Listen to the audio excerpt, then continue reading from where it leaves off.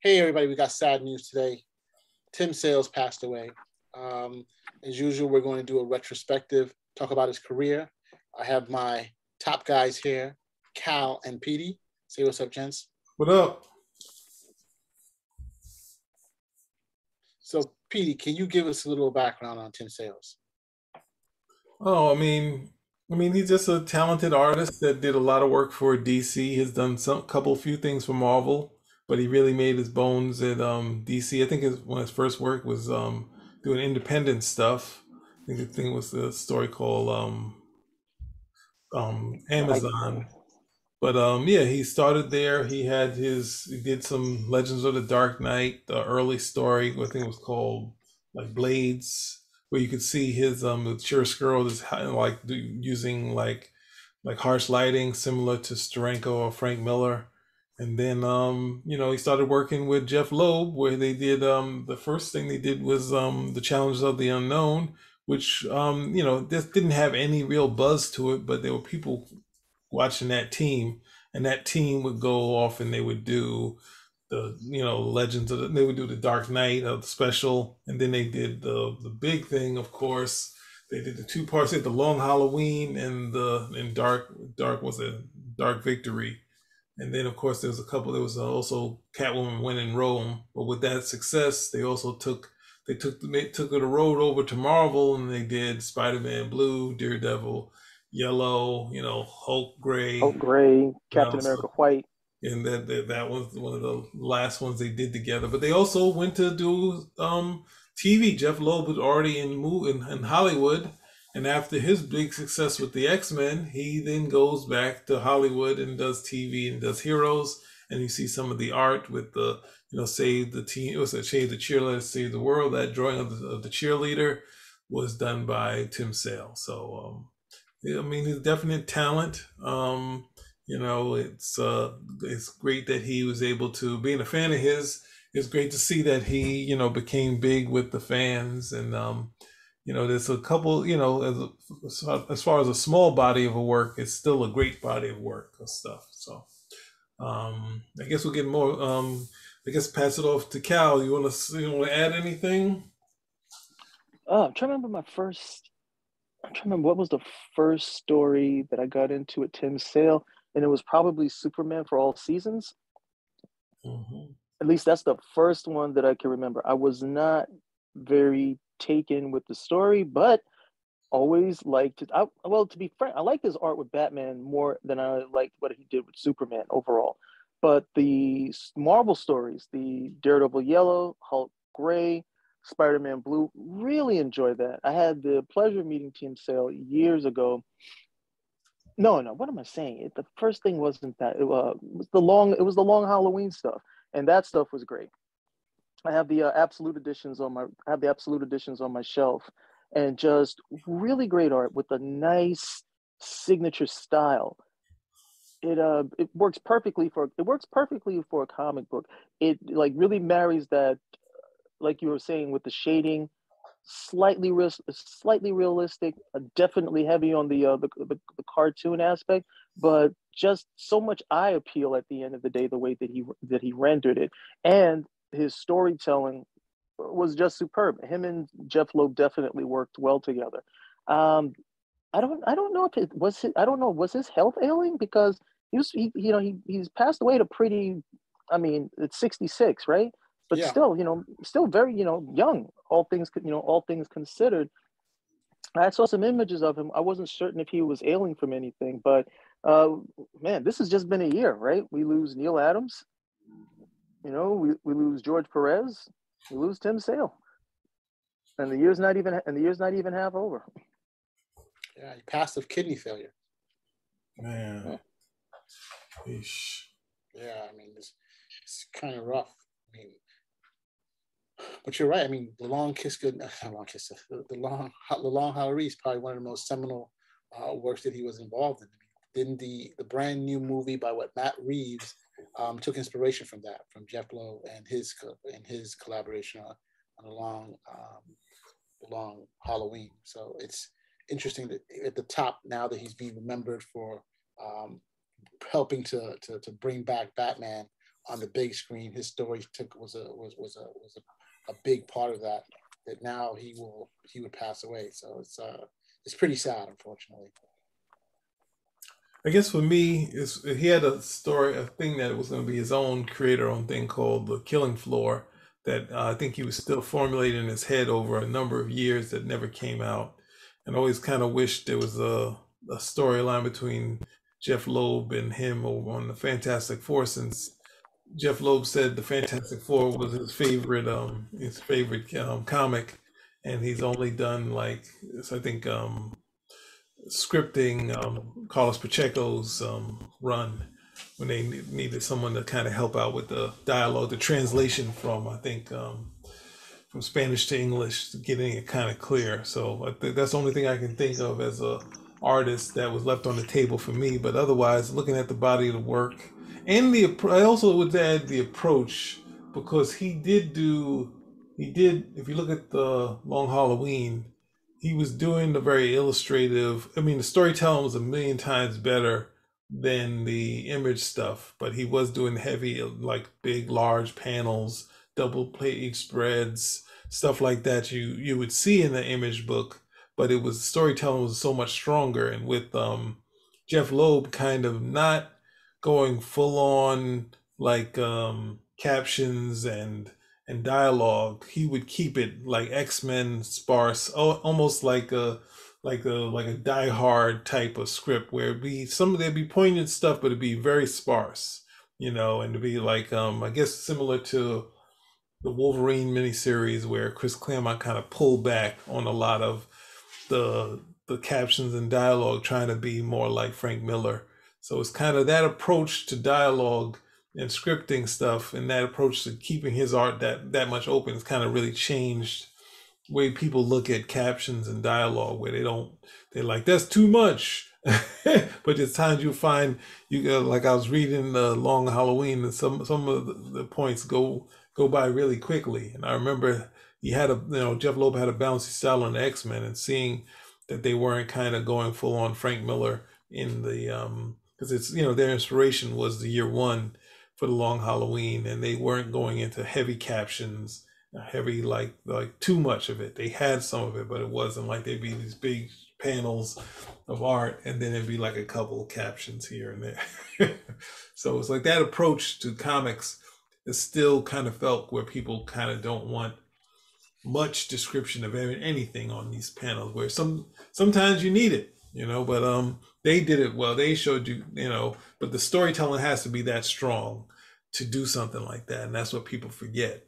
They kind of look at that for inspiration and say, yeah, it should be it's pictures, not overdo with words, but you had a great storyteller in Tim Sale, where you can convey, like even in the wasn't it Superman for All Seasons, they don't really get into a heavy story, but it's mainly the emotion and the moments of the characterization that kind of comes out of this thing, where it doesn't have basically a big, they had a little bit of a supervillain plot in it, but it's more about his interaction with his, it's in Smallville and going to Metropolis, and then you get later with Darwin Cook, he did a couple of things. The Superman Confidential with Kryptonite and Date Night in the Solo series. So yeah, as far as the artist, coming into his own and being a talent outside of the big money projects like Wolverine Gambit, he really was, put a stamp on things. So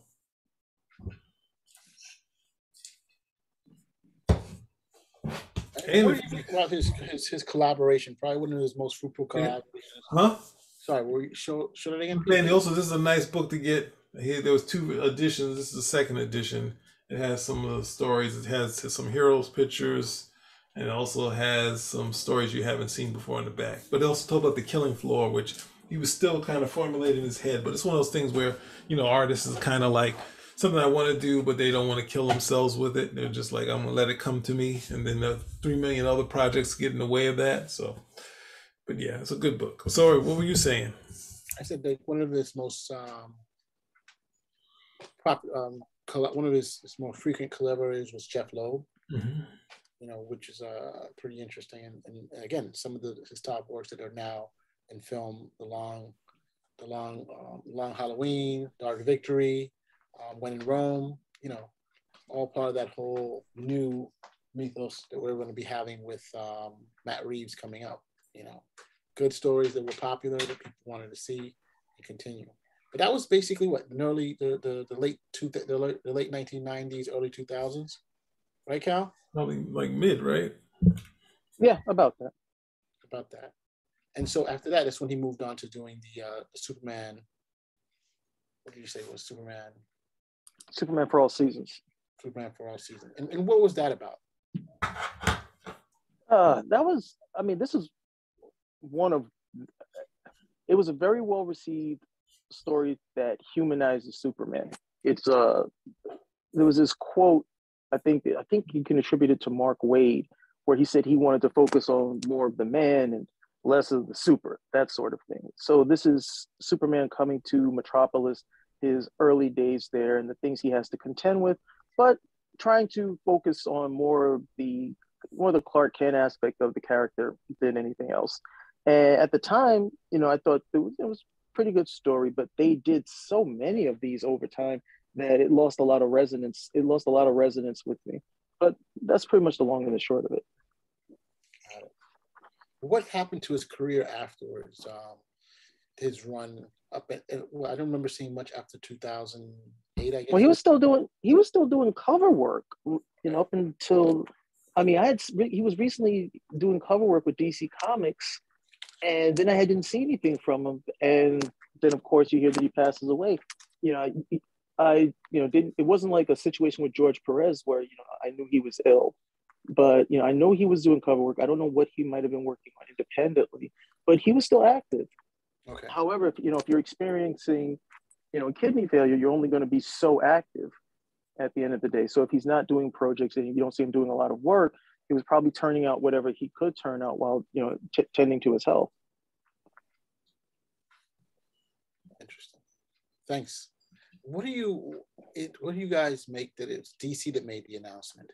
I mean, is that typical normally? The one of the comic houses announce something like this, or would it normally go through just his family releasing the information? Did DC made the initial announcement that he was dead, or DC made an announcement that he was dead? That's a good point. The announcement that I saw was from Jim Lee, so good point. Yeah, he was still working on covers. Probably he was still connected to DC in that sense. Yeah. He was. I think he'll be recognized. He would be recognized in life and after as primarily somebody who worked on successful DC projects. So that's not a surprise. PD, anything else you want to add? Well, I mean, it's interesting that him and Jeff Loeb were good for like a sort of poignant series on a character. And, I guess they separated for a little while, but I'm pretty sure the friendship was always still there. But, so, I mean, just a talent. This is someone that I always purchased whatever he was doing just to see what was going on. And like Cal said, there's also a period post those series where he was doing a great run of covers on Batman. So I mean, yeah, you can see, and then you can see like things like Eduardo Rizzo kind of was in between what Miller was doing and what Sale was doing. So definitely an artist that was kind of influential. And it's just a sad thing to hear because it's you see him on Twitter, see some pictures that he was doing stuff like that. And I think there's one Twitter thing where he pointed out he was like saying some of what we look at what comic book storytelling is supposed to be, but then we go to some of the old stuff and the storytelling's kind of wacky, but we kind of say that this is what it is. But he's mainly just it seemed like a cool guy, and it's sad to hear that he going through that. And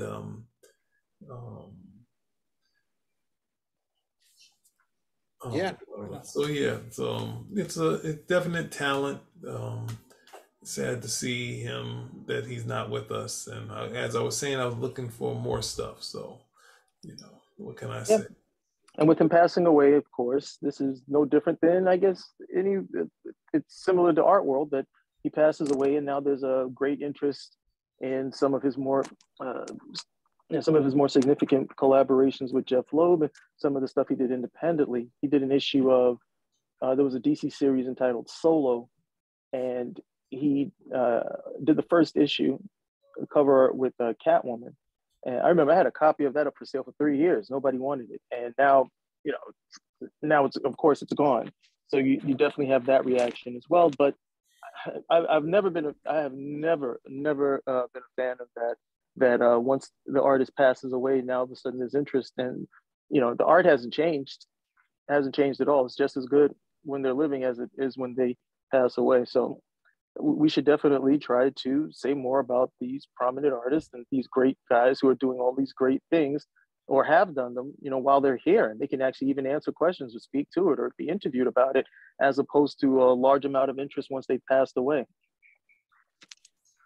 Yeah, I agree, but unfortunately, people remember things after the fact, unfortunately, and of course, so many things are going on and happening that only until later. But I wanted to just show some of these great scenes from Long Halloween. I mean, the art, the color, just the amount of stuff that is just telling you the story in and of itself. And you see Batman, the way he's drawn. You see the Catwoman, how muscular. You see how the bullets are going. Just absolutely beautiful, the art. I love the beginning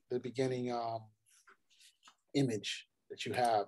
You have a Batman in black and white, basically, and he says, "I made a promise," and you just see half of him, and then you look to the other side, you see a much more muscular, robust Batman. "To my parents," in bold, that I would rid the city of the evil. I just like the way that whole thing moves and looks, and of course, then you see the all black in the count. You see the yellow through the window blinds, and of course, you see the Halloween, the color, the red in the background, the eyes.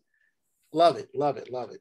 I mean, this is probably one of the most arresting looking comic books that I saw when I was growing up. So, talent that we've lost, talent that we have, and we're glad for some of the work that he was involved in that we like to enjoy. Yeah, no, and let's see. You can see that approach and keeping it, having. I mean, I'm not against having a lot of dialogue and captions, but you could see this point, especially that first page with Bruce Wayne. It's kind of really kind of their approach to how to do comic books, and people kind of took it to heart. But you really need strong storytellers to be able to pull this type of stuff off, because a lot of stuff has to be said in the artwork that a lot of people can't do, and other times your story dictates how much dialogue you need. So yeah, it does. It does. So, gentlemen, is there anything else you guys want to add to this? Rest in peace, Tim Sale. You will be missed. Condolences to Mr. Sal's family. Yep. Spinrack out. How did you pronounce his last name?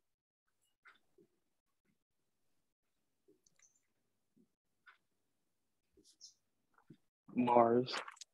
Stop, Petey. What? Spinrack out. Stop the video recording.